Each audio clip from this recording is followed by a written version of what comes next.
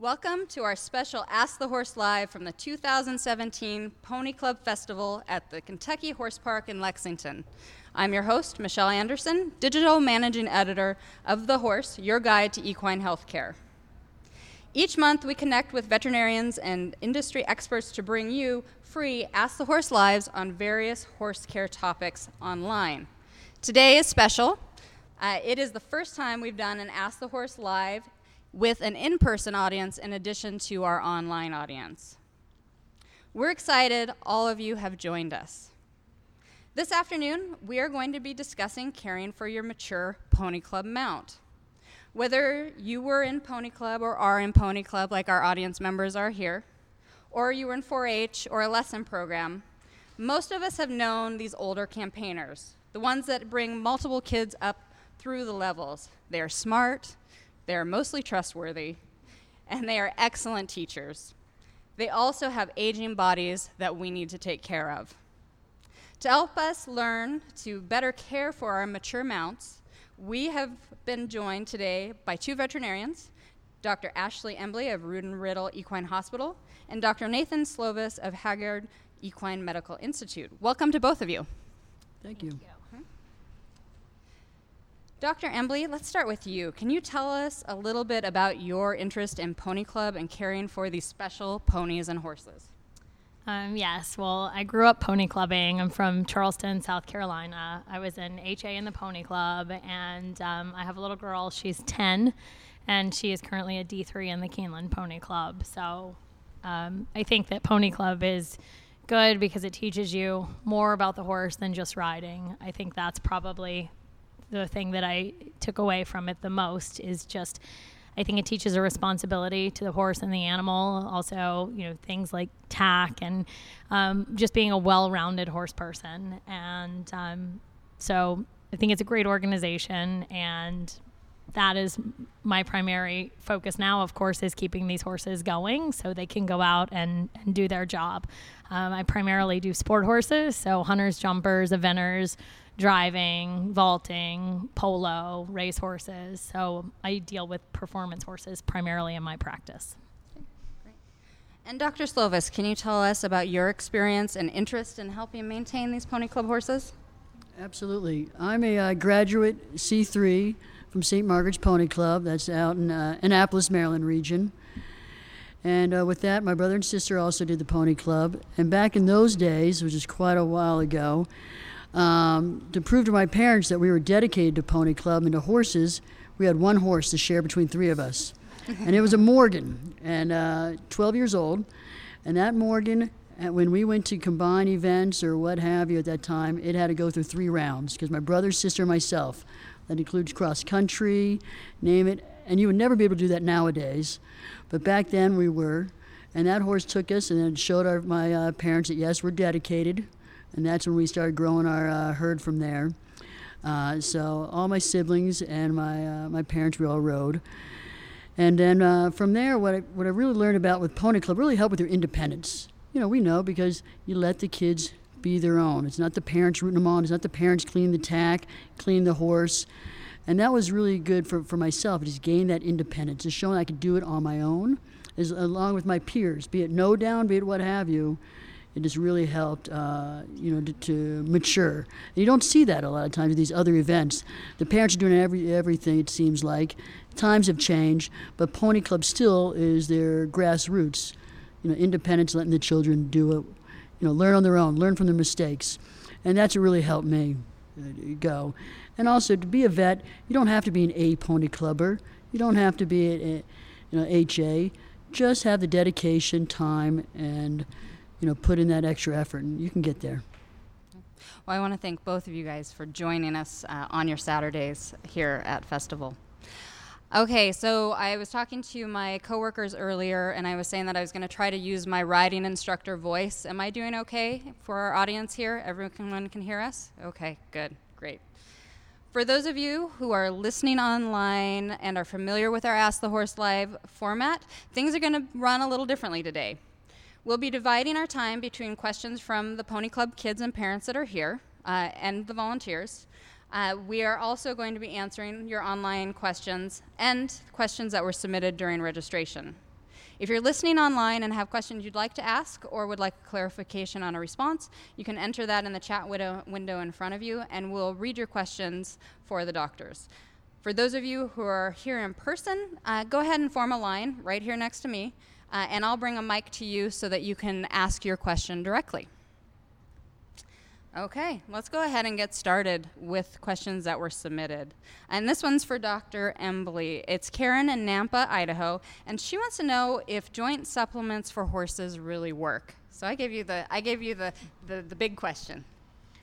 Well, I think that, I would have to say that primarily a large portion of my clientele, use joint supplements, and I guess what I have to go on is what they tell me and the feedback they tell me and the results that we see from the horses that we put on these supplements. I have given horses things, when they're going to jump a Grand Prix, and then had the rider come back and say to me, "What'd you give them tonight? Because they were amazing." So, and that's the feedback I have. I personally prefer the injectable over the oral supplements, just because I feel like I know they're getting them. I'm putting it straight in the vein or straight in the muscle, and I feel like they're getting it. Whereas the feed-throughs, I personally don't like as much because of the acid in the stomach. And yes, there are products that say they add this to coat it and keep it from,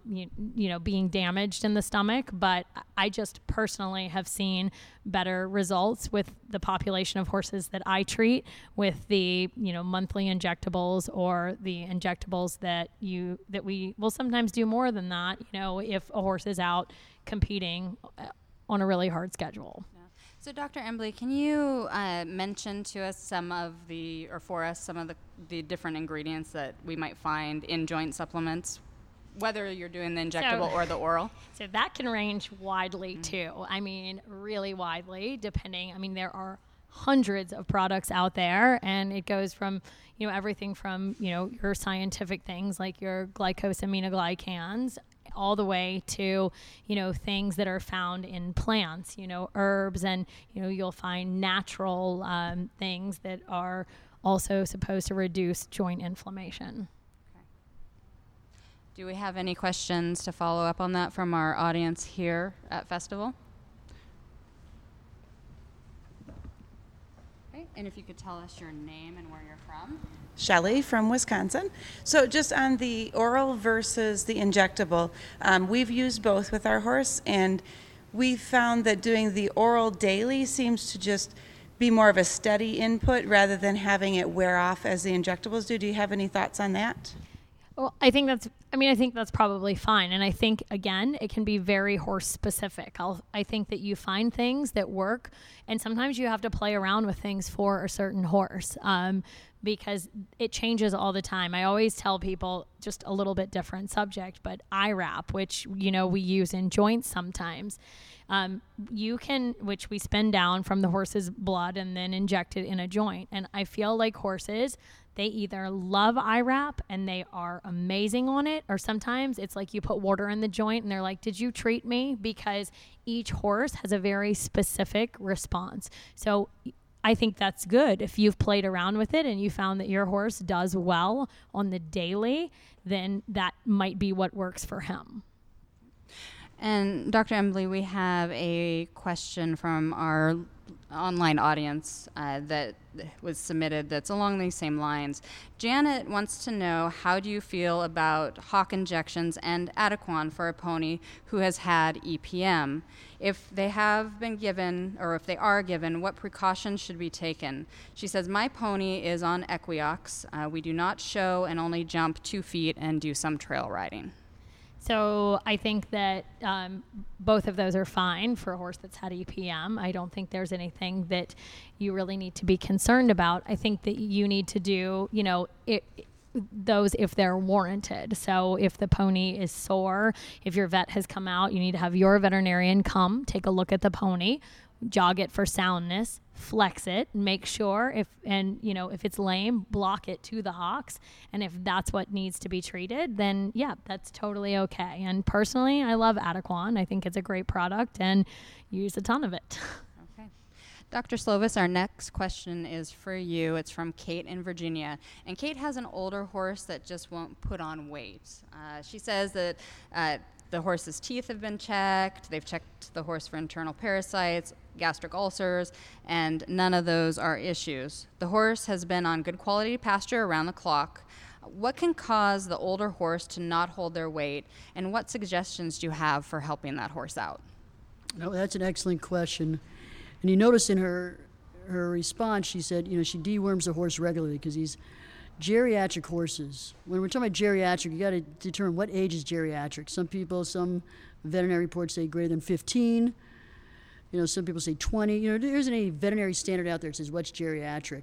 But if you look at horses in their late teens, early 20s, they're going to have usually higher fecal A counts, a majority of these animals, because your immune system, there's wear and tear, that occurs as you age, just with any mammal. So, and you need your immune system to help clear parasites. That's a great thing. When she was talking about, she deworms regularly. But the main thing is, she deworms regularly. You also need to be doing some fecal A counts, making sure your wormers are appropriate. In this area, and unfortunately just in anywhere when it comes to dewormings, it's out of veterinary control. So people just pick their own programs, and there's no rhyme or reason. And there's some education behind that with looking at fecal A counts. So first I would suggest, just because you have a good deworming program, is it the appropriate one? So you do some fecal A counts, take a look, and you can talk to your veterinarians about what cutoffs are for different. Between the roundworms, an adult horse should not have roundworms. Their immune system should get rid of it. By the time animals are 6 months of age, these foals, they'll be able to get rid of majority of animals that are not stressed, should be able to get rid of majority of their roundworms. But you're talking about the Strongyles, et cetera, that have some problems with. So that's one thing. The next thing is, when she's talking about not gaining weight and she says she's on a proper diet, is having your veterinarian assistants look at that diet with you to see what they're exactly on. Is it okay? And veterinarians, it's part of our service. It's part of our well-being exam for your horse. Don't feel ashamed to call us. Let us help educate you. We are trained in that to a point in veterinary school, and some of it's experience too. Let us help you out on that. And most importantly, they can have a hormone or endocrine disorder. You guys ever heard of a disease called Cushing's? And again, not every Cushing horse is fat. You think, oh, Cushing's, they're fat, no problem. No, there's other things going on. So you need to be looking at that aspect too, and if there's any sort of endocrine disease. So those are the way I'll be approaching it at first. At the same time, you can do some blood workup, blood evaluations. Is the liver okay? The kidneys okay? Is this animal aging and having some subclinical hepatitis? There are some viral hepatitises that you'll hear about more and more as the research goes on at Cornell that is hitting these horses and can, put a little spin on them in regards to weight loss, etc. But that's how I would approach that first. Just my 3 things off the top of my head. So you mentioned Cushing's or PPID, and that those horses often get a little rounder.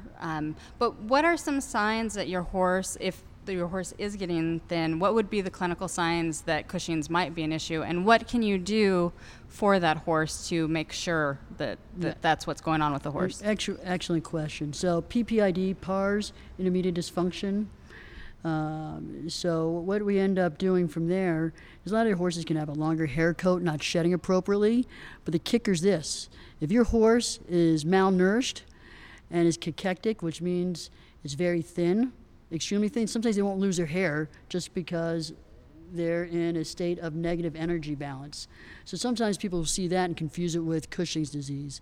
But you're looking at infections that don't make any sense. A hoof abscess that isn't going away like it should, and then you take care of it. Next thing you know, you have a sinus problem, you have chronic nasal discharge, little things like that. It just doesn't make any sense. Sometimes you can have sweating issues with these animals. A lot of times they're going to be a little more lethargic than they used to be. These are very subclinical, minor clinical signs you'll see. If you start seeing a hair coat, usually you're behind the 8 ball. When I mean hair coat is that the hair coat's long, not shedding.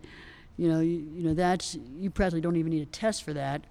That's pretty much what you have going on. But for subclinical things, if you just got some vague signs, your veterinarian can do a test. There's some blood tests they can do and look at it. They have what normals are. Depends on the season of the year, what the normal values are, but they can look at that and help you.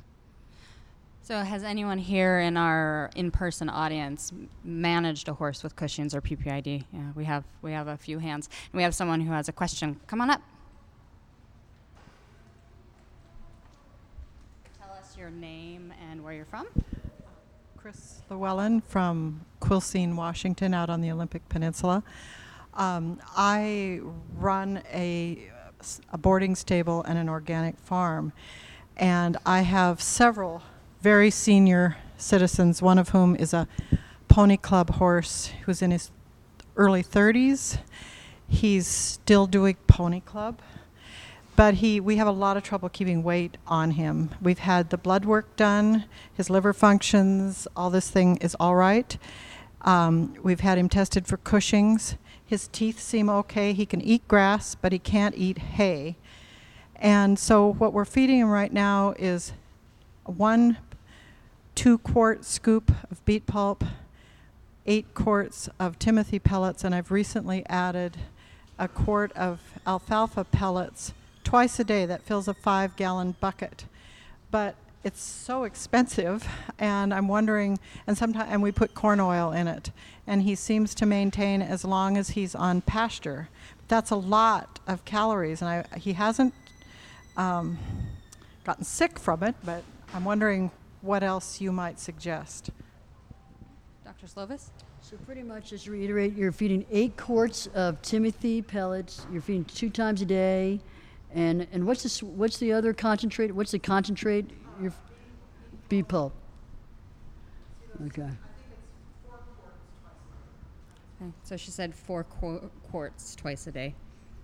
All right, and then at this time, you feel like your geriatric horse, can you notice the ribs, or is it when you look at him, can you lightly palpate him or rub on him? His ribs show. He looks healthy. He acts healthy. He's still packing a D2 pony clubber around. No, that's great. And then you said on pasture, that's where you notice you need to have the pasture. Like, do you have winters that he cannot be accessed to good forage, and then he starts losing the weight then? Or yeah, well, what I'm wondering is, it seems like nutritionists have changed their tune on alfalfa a little bit, and he seems to be able to eat the buds off the alfalfa. I tried teff hay, he loved it, but he sometimes makes the big wads with it, and I'm looking ahead to fall coming, wondering what we can feed him. And I have another senior horse too over the winter. I can put them on grass, but as you know, Washington can be wet, and the pastures just aren't as nutritious in the winter. He goes out almost every day because he has to have grass. Sure. And then some of these animals that are this difficult to maintain, it sounds like you're doing a great job. So it sounds like the main thing is just the expense. What else is there out there that may be a cheaper version to maintain them? Is that pretty much your main question? Stay away from the sweet feeds. I have mixed emotions about that, and I can get bulk. We can mix our own cob. We have a man who grows wheat, barley, oats, and rolls it, and so I can give him, but I haven't been giving him any of that because he has had mild laminitis, but I don't think it's been from feed. It's been from fever or something, an allergy or something, but he seems to be able to be out on grass. It's a tricky dance, these old guys. Yeah, because an average horse should get about 16, what you're looking at is about 16,000 calories a day. So you got to start looking at your calories. About a pound of Timothy hay. Now we got to see what your quarts are.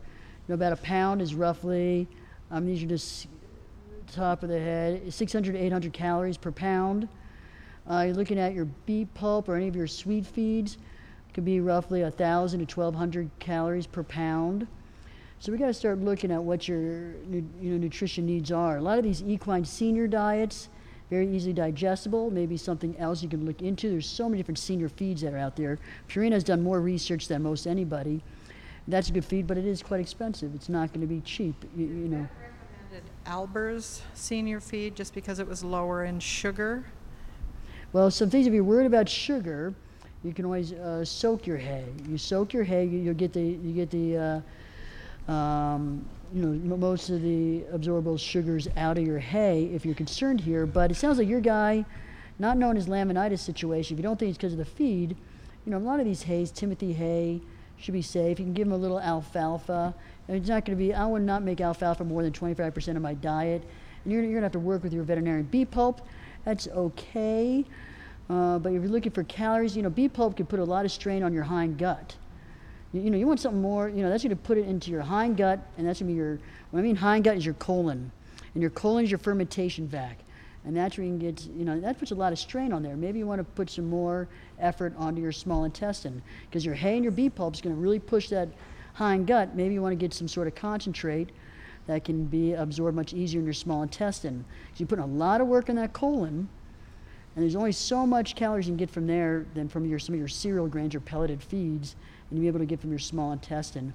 Again, Rice Bran. There's a company around here, you can look it on up, Macaulay Brothers, that has Omega Bran. There's a variety of different things that you can top dress beyond your corn oil that can be safe and add in another 1,000 or 2,000 calories on an animal that's a picky eater. Doesn't sound like yours is, but there are a lot of different situations there you can try. So that's just food for thought. And you can talk to your veterinarian, talk to your nutritionist.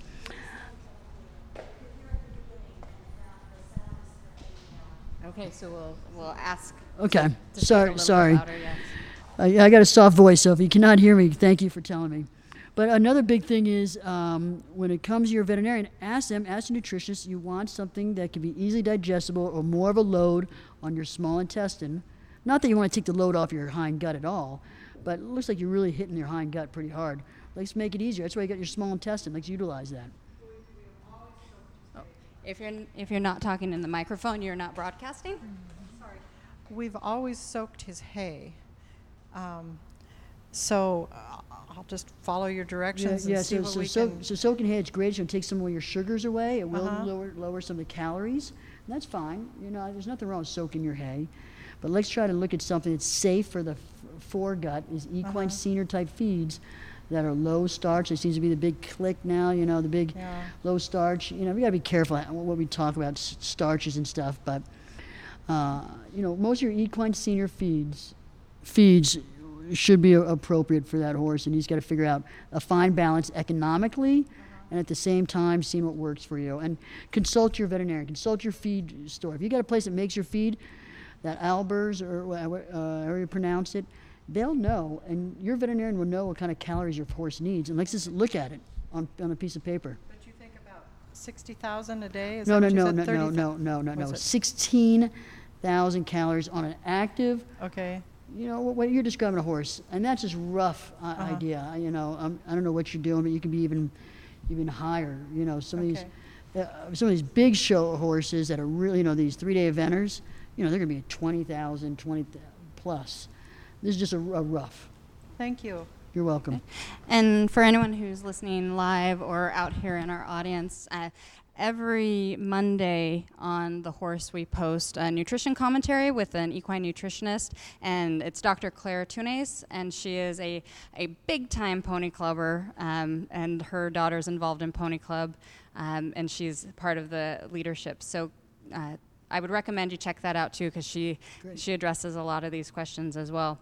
We're going to move on to our next question for Dr. Embley, and it's from Justine in Oregon. And Justine wants to know if it's normal for her horse's joints to pop or make noises when ridden. So sometimes they will make a little bit of noise. Like sometimes you will have a little pop or a little squeak, and just like, especially these older guys, it takes them a little while sometimes to loosen up. But, I would say that if they are consistently making noise every time you go out, I think you should have your veterinarian go over them and just make sure that everything is good. I think one of, the most important things with these geriatric horses is actually Exercise, I think, is wonderful for the horse. And I find that the more that they are used and the more that they go, the healthier they stay and the better on their joints. I always find it interesting, but, you know, in dealing with sport horses, the horses that I have to inject the least are my event horses. I hardly ever, I mean, it's amazing. I've got horses going Rolex that haven't had any work done in a long time. And the horses that I inject the most are my hunters. And I usually attribute that to that the hunters are kept a little chunky. They don't work as hard. They live in a stall a lot of the time. They come out and they go around the ring for a little bit. They jump their jumps and then they go back. And, you know, a lot of the hunters aren't kept super fit. And so when you have this fitness, I think it's really good for the horses. And, you know, as long as you keep them moving and keep them working, I think they stay much healthier or much longer. You know, the horses who are retired at 15, you know, if you just keep going, sometimes, you know, even if they have to drop down a couple levels, like your 30-year-old horse that you spoke about that's trotting around, carrying the D2 around. I mean, that's perfect for some of these horses to find lower level jobs. It's a great thing because they like having a job. They like working, and keeping them moving really does keep their joints in much better shape, I've found. Dr. Embley, do you have any recommendations for warming up the older horse that might have some of that snap, crackle, pop, especially towards the beginning of the ride? Absolutely. And I definitely think, too, you always have to think about geography and where you live, because I will tell you, it takes longer to warm up a cold horse than it does a warm horse. So literally, you know, if you live in a really cold area, when you get on, throw a quarter sheet on, throw something to keep their back and top line warm, start with a long walk. You know, 5, 10, 15-minute tack walk before you start trotting, but really use a proper warm-up, because it really does help these horses, especially the geriatric guys. Dr. Slovis, our next question is for you, and it's from Sue in Texas. And Sue wants to know about her horse with PPID. She said that the horse is smaller and that 0.5% seems like too large of a pergolide dose. What recommendations do you have for dosing a smaller equid? Well, I guess it's all relative what is small, you know. I mean, the main thing is to figure out your doses is you had to diagnose the issue to begin with. And was that with a blood test, or is that with physical exam? Is that with the characteristic of what the horse looks like? So some of these smaller horses, sometimes they need larger doses just to get them physically sound. When I mean physically sound, they look well. They're not they're not overweight. Their hair is looking better. They're more active. So what I would end up telling Sue in Texas is that just look at your blood test. Is it doing what it's supposed to do? If it is, then you could possibly back down. You'll be amazed that I've seen these hunter jumpers that have been on 4 milligrams. That's 4 times the dose that you should be on. And why did they do it? Well, they said, well, it just didn't look right. Well, you do the blood test, it's fine. Then we start weaning them down. You found out, guess what? You don't need that much. There's probably another issue going on that you didn't have to use that much pergolide, but they ran right to the pergolide. Same thing with Sue. There isn't anything that I can just say in the book. It says, guess what? Anything less than 1,000 pounds gets half a tablet. Anything greater than 1,000 pounds gets 1.5. Clinical judgment, have your veterinarian help you, and more importantly, you got blood tests. That does the diagnosis. Next, utilize that to figure out, are you on the right dose to begin with? If you are, and you're like, boy, I need to save a little money, you may be able to go down for that smaller horse, lower the dose. But if it's half a tablet and that horse is weighing between 500 and 700 pounds, you're probably okay. Dr. Embley, our next question is for you. It's from Sarah in Virginia. And Sarah says that her horse gets stressed when traveling to competitions. What can she do before or during the trip to make it less stressful for him and help him stay calm once they're on the showgrounds and during competition? So trailering, of course, to the competition is very difficult and stressful on a horse. And, you know, I guess it depends on, does she always go alone? I mean, sometimes you can lower their stress if you have a friend that goes to the competition with them.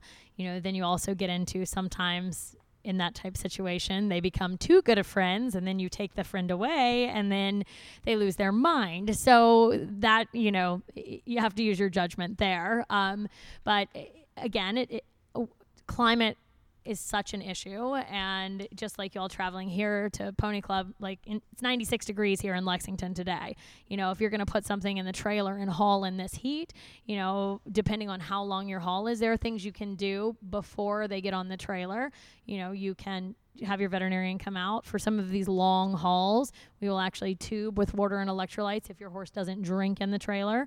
You can also run fluids if they're going on a long trek across the country. So those are some things you could do as far as, you know, heat stress and trailering stress, things that might make them feel better when they land at the competition. And then I would just say when they are there, you know, I think the biggest thing to getting your horse to calm down is two things. One, just they have to go out and do it a lot. I mean, truthfully, you have to get them out there, and the more you do this, the more comfortable they're going to become with it.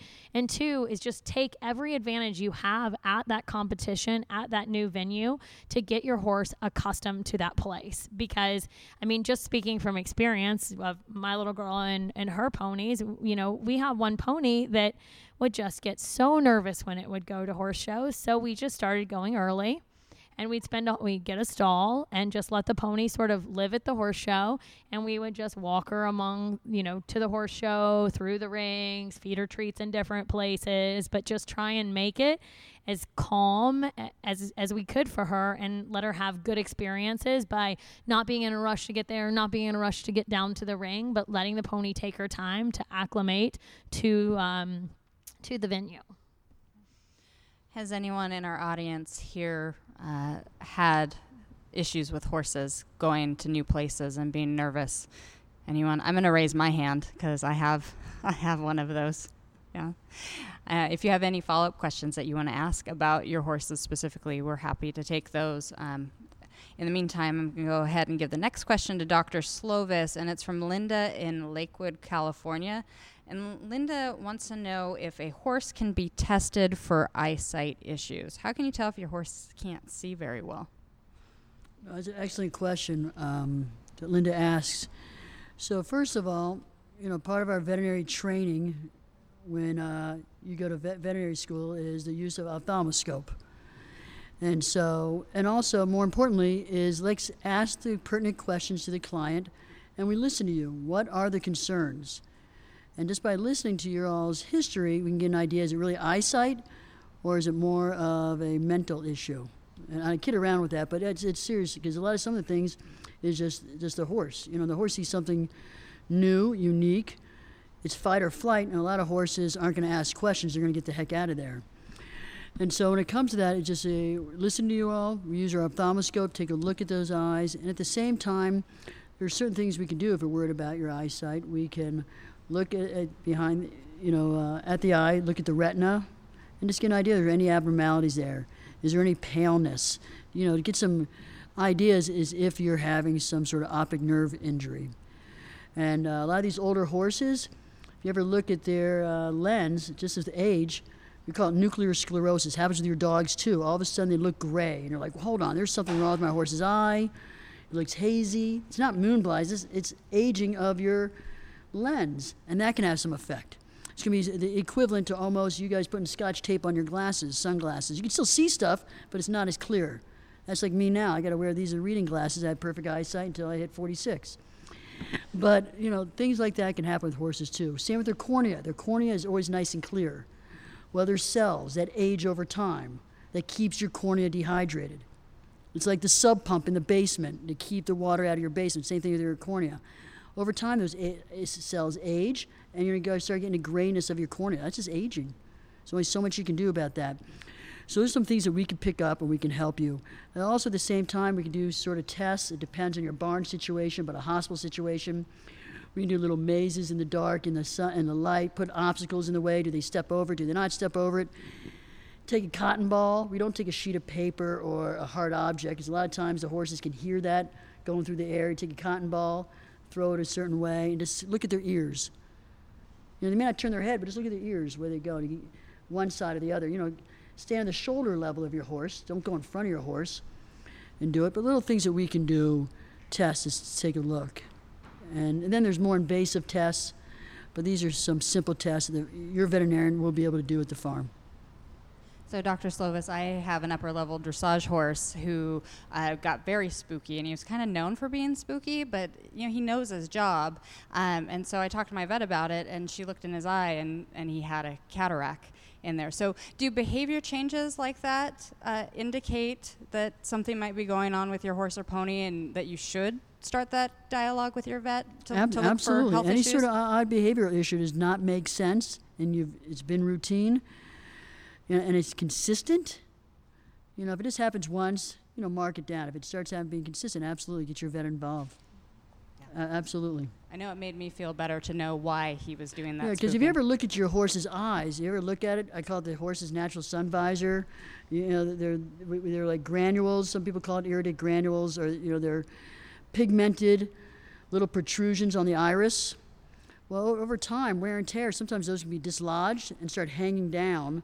And now all of a sudden your horse starts to ride and it starts moving. It's like a scary object. And sometimes you got to get your ophthalmologist to actually remove those. And again, there's different things you can do. So again, a little subtle exam. You guys won't be able to notice it, but we can as vets. And I've seen that several times in practice. Okay. We have a question from our live audience here at Festival. If you could tell us your name and where you're from. My name's Amy, and I'm from Cincinnati. And we have a mare, a 13-hand eventing mare, who does absolutely fabulous. She'll jump well over 3 feet. She'll run, and she's extremely athletic. So she sees a trainer every week. And 1 week she'll complete courses and do splendid. The next week she shuts down after 10 minutes. And then the next week she'll be great. And then she'll shut down, and we'll drive out there, and she refuses to do anything. I mean, she'll buck, and it's this whole behavioral issue that we're having. So we thought, well, she's 20. So we thought, well, could it be her joint? So we put her on JointWise. Could it be Bute? Let's try Bute. And she still she'll be great, and then she'll be not great. So we're trying to figure out, could this be maybe a sign that she's ready to retire, even though she'll run a field and trail ride for miles? And what can you say about that? Is it just a behavior, stubborn issue, do you think, or? Dr. Embley? So I think that anytime, you have something that you're presented with something like that, you do very much like what we were discussing just a second ago. You have to find out, is it a pain or is it behavior or training? And believe it, that's a very hard thing to discern sometimes, because you just want to say, could you just tell me what is bothering you? And, of course they don't ever answer. If so, only. But, like I had a dressage horse that, again, he was perfect, chill, like the laziest, fattest, happiest, quietest, carries around, a little amateur lady, and is perfect. Well, the trainer rides him too and started complaining that the horse, would randomly spook, and it was not him. So the very first thing we did was have the ophthalmologist out. They looked at the eyes were fine. Well, it was very uncharacteristic. I said, maybe, we noticed we'd put him on an ulcer guard, at the horse shows, and he seemed to be a little bit better sometimes. And it just was not a characteristic horse that you would think about, having ulcers. Cleans his feet up quickly, as fat as a house, is so laid back.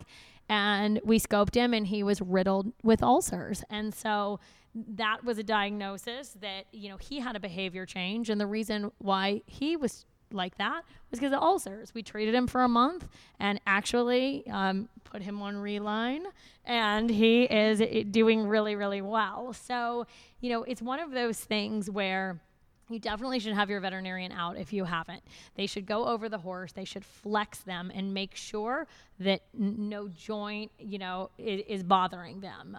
Make sure that you mentioned bucking. Make sure that the back is good. Make sure, there's no kissing spine, that you have films of the back, because we'll see that a lot of times. But, I would make sure that you rule out everything else first and make sure that pain is not associated, because you mentioned, 1 week good, 1 week bad. Well, is that, if you go 2 days in a row or 3 days in a row, is it something that, progressively gets worse? Or, I think you have to play around with that too. Like if you jump her 2 days in a row, is she worse on the second day, or is there absolutely no rhyme or reason to it? Okay. Yeah. So I would, if you haven't had your veterinarian come out and go over them, I would definitely have, them come out and check her and see if they can find a reason as to why she is behaving like she is. And Dr. Emily, that brings up a really good question that we actually received several questions regarding.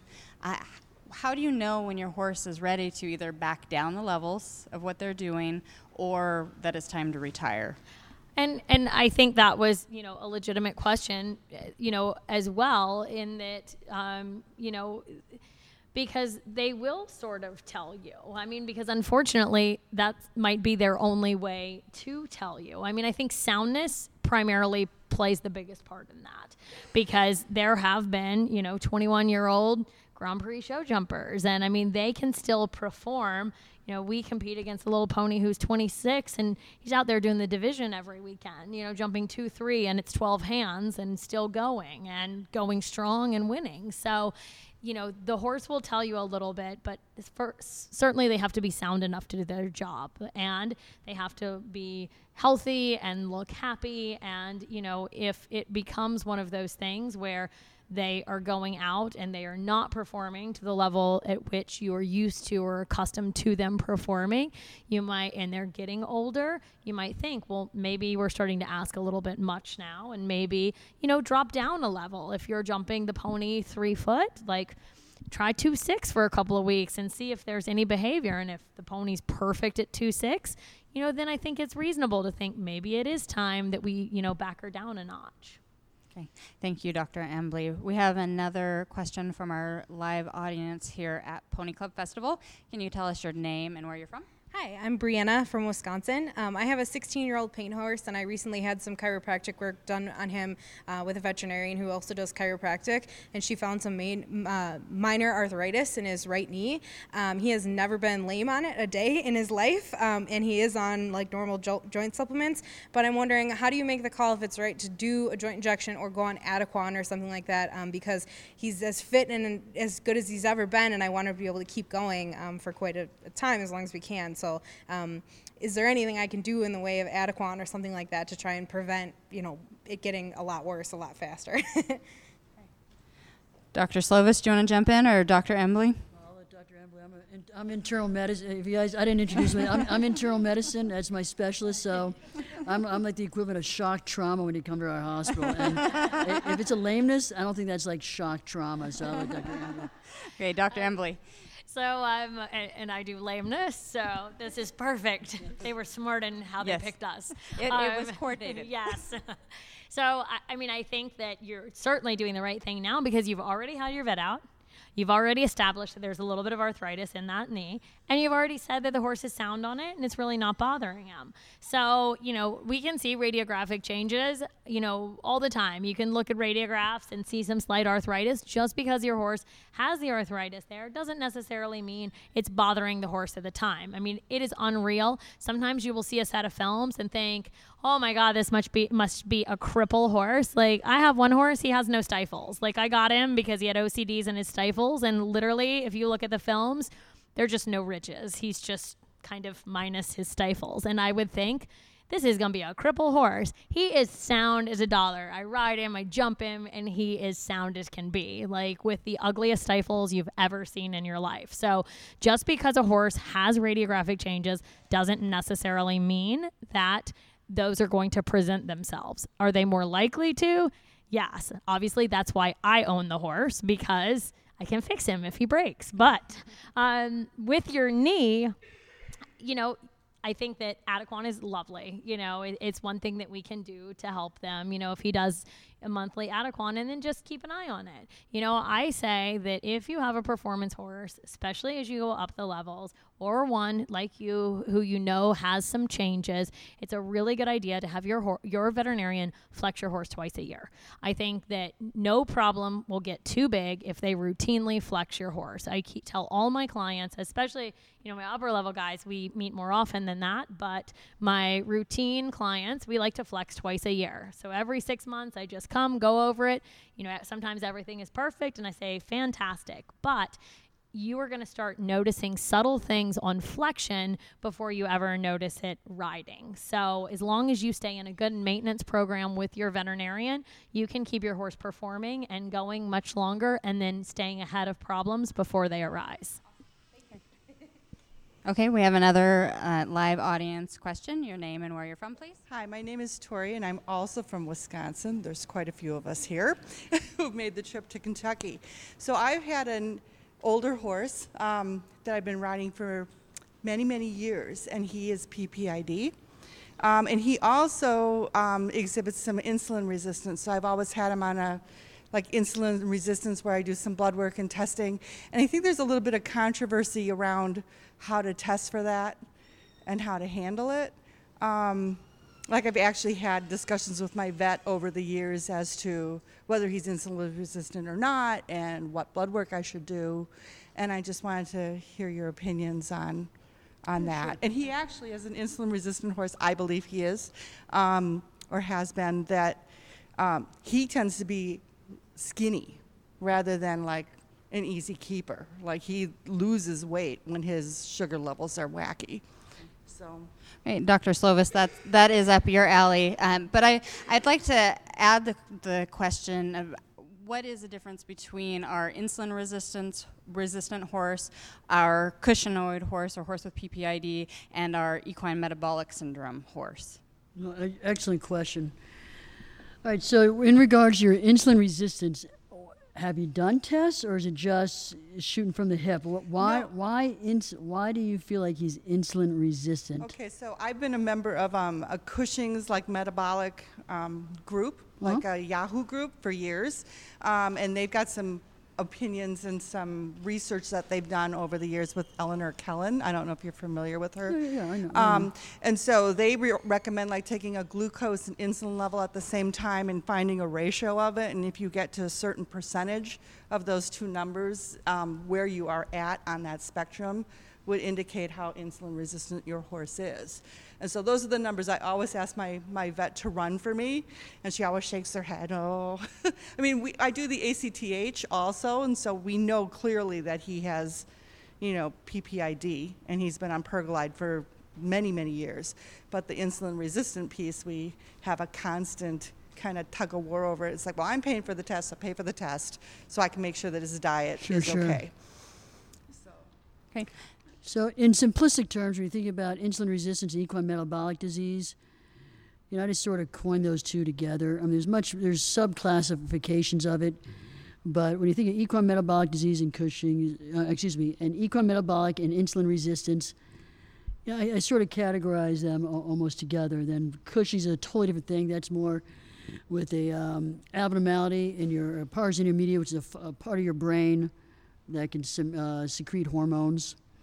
So when it comes to insulin resistance, the main thing is, so that means what ends up happening, just like insulin resistance in humans, if you have a diet that's high in sugars, which a lot of the grain diets are, or the pastures, depending on the time of year on the pastures, and what ends up happening is that your horse cannot absorb that glucose properly without insulin, okay?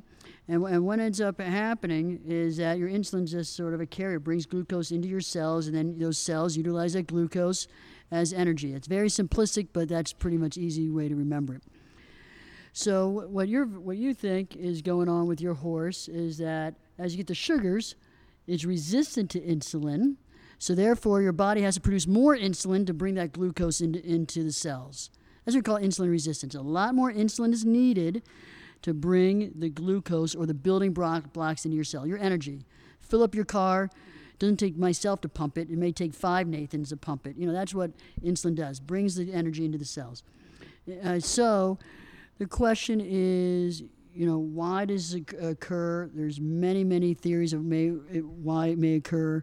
But more importantly, you want to know about the testing. There's several different ways. That just how I like to start off with. You can just do a fasting insulin level. So what you do is you fast your horse overnight and literally fast them. You measure the insulin the next morning.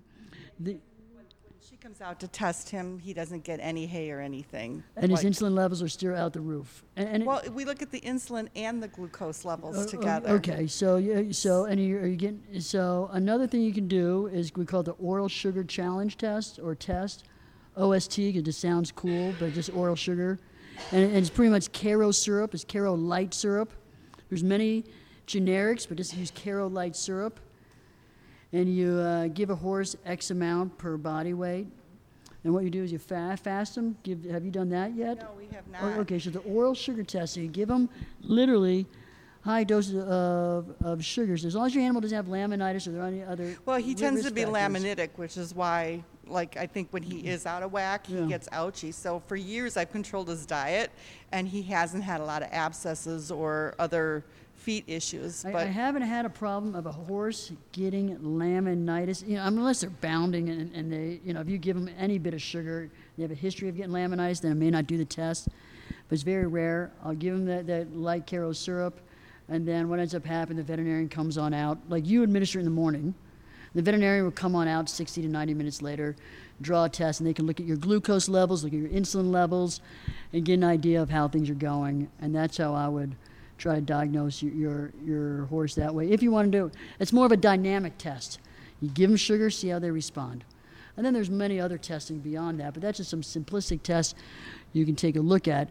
Because the biggest thing with equine metabolic disease, having excess of fat that goes on, because if you can't utilize that glucose, you got to do something with it. You're going to produce fat. That's why you get insulin resistance. That's why you call it equine metabolic. You got to do something with that energy. If you can't utilize it, you're going to store it and make it into fat. Well, fat itself is an organ, and we're learning so much about it. It can release factors, inflammatory markers, inflammatory aspect from the fat itself that can cause oxidative stress to your brain and can maybe predispose these horses into becoming cushingoid. So maybe these animals that are cushingoid at a young disease, they could have equine metabolic disease that perpetuated Cushing's. You usually think Cushing's is an older disease, but some of these I'm seeing it as young, 10. Younger. Now, is it because they're equine metabolic? So, great question. Thank you.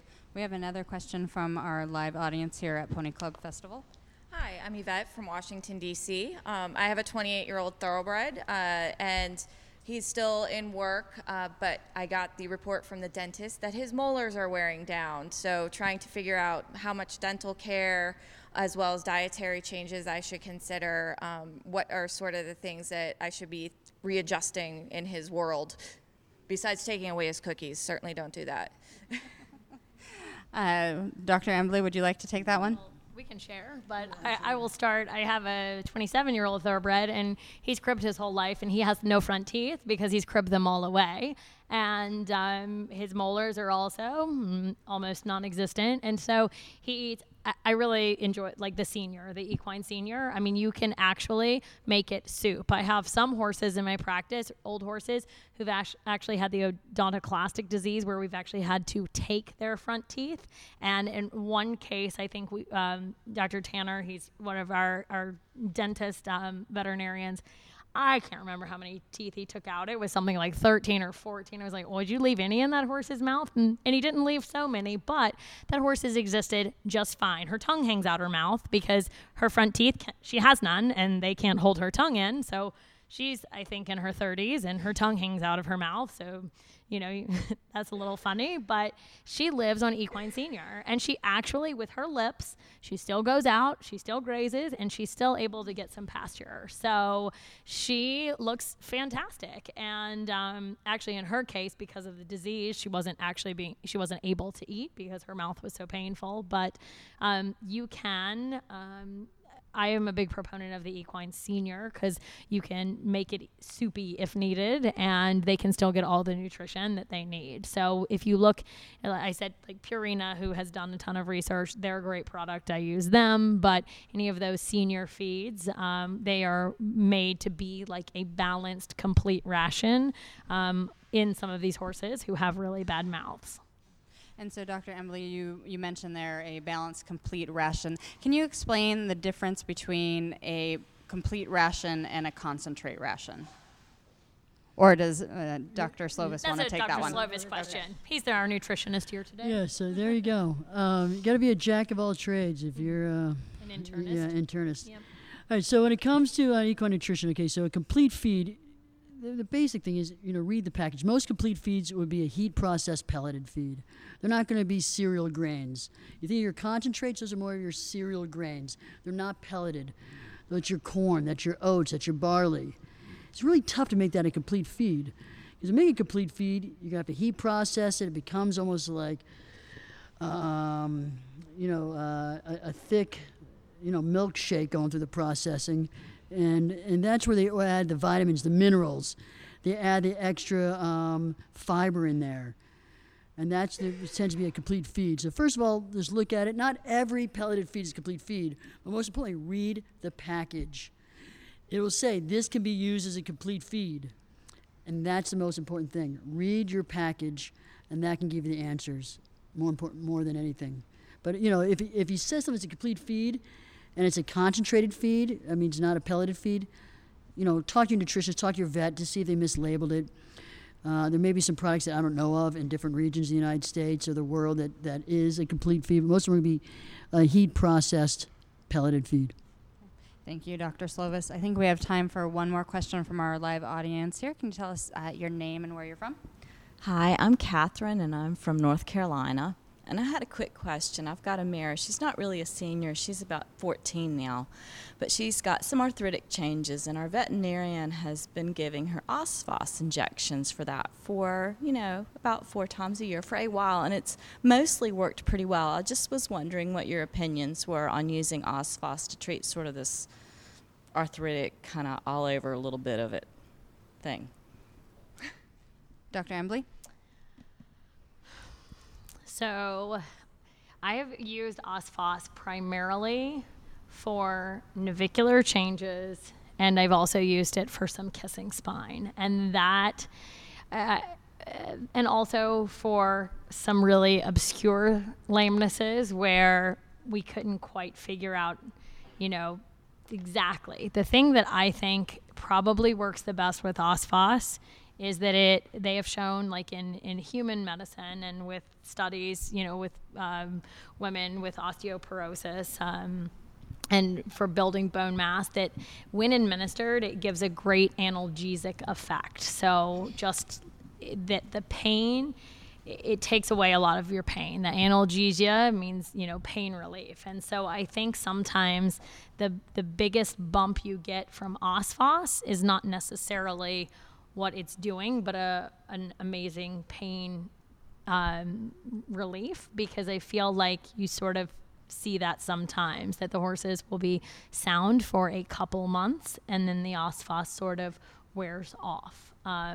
So, I think that it's very important to block a horse if a horse is actually lame, like actually get a diagnosis and find out exactly what you are treating, and treat that sometimes rather than a blanketing. I don't know if do you have a specific problem for which you're using the Osphos? Well, she had a very funny lameness in one of her front feet, and we just never could tell. I mean, we tried everything, and it was off again, on again, off again, on again. We even did MRIs on her. And nothing on the MRI? A slight bulging of the navicular bursa. Okay. So like a navicular bursitis, sort of. But, I mean, and that's what it's for. Like navicular, that's where I say I use it. I think it does wonders. And so if you are finding that is keeping her sound, then, I wouldn't have a problem using it. I was going to say, The only other thing, and especially with her getting older, I will say that I'm very paranoid. I think the internist should probably be proud of me.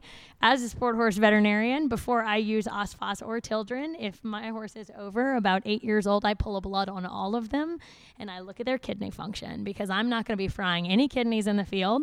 And in fact, I was so paranoid that I usually run fluids on both my OSFOS and my Tildren, unless I know that that horse has received, the OSFOS before with no clinical problems from that, because I just rather, because it is very hard on the kidney. I mean, the kidney takes a hit, so I like to, I'm just very, very careful and would like to go ahead and preload my kidney with lots of fluids.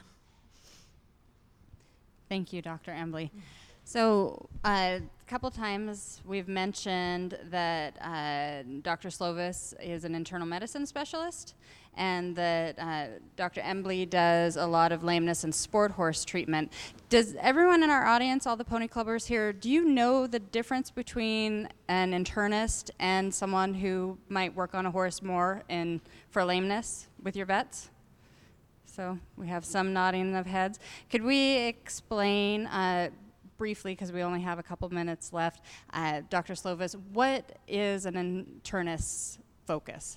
So pretty much an internal focus is not lameness, nothing with the scalpel blade, and I do everything else. No, an internalist, unfortunately, in equine veterinary medicine, an internist, I got to be the neurologist, I got to be the gastroenterologist, I got to be the pulmonologist, ophthalmologist. You got to be a jack of all trades. So if it comes with your internal organs, that's what I deal with.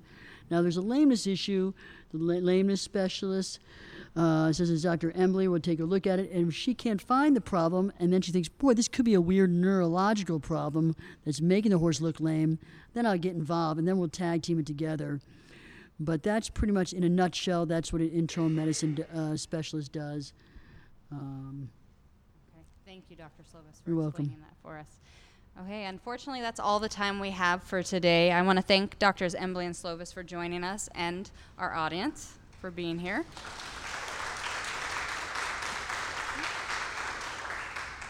We'll be returning to our regular Ask the Horse Live format and schedule on Thursday, August 10th at 8 p.m. Eastern Daylight Time.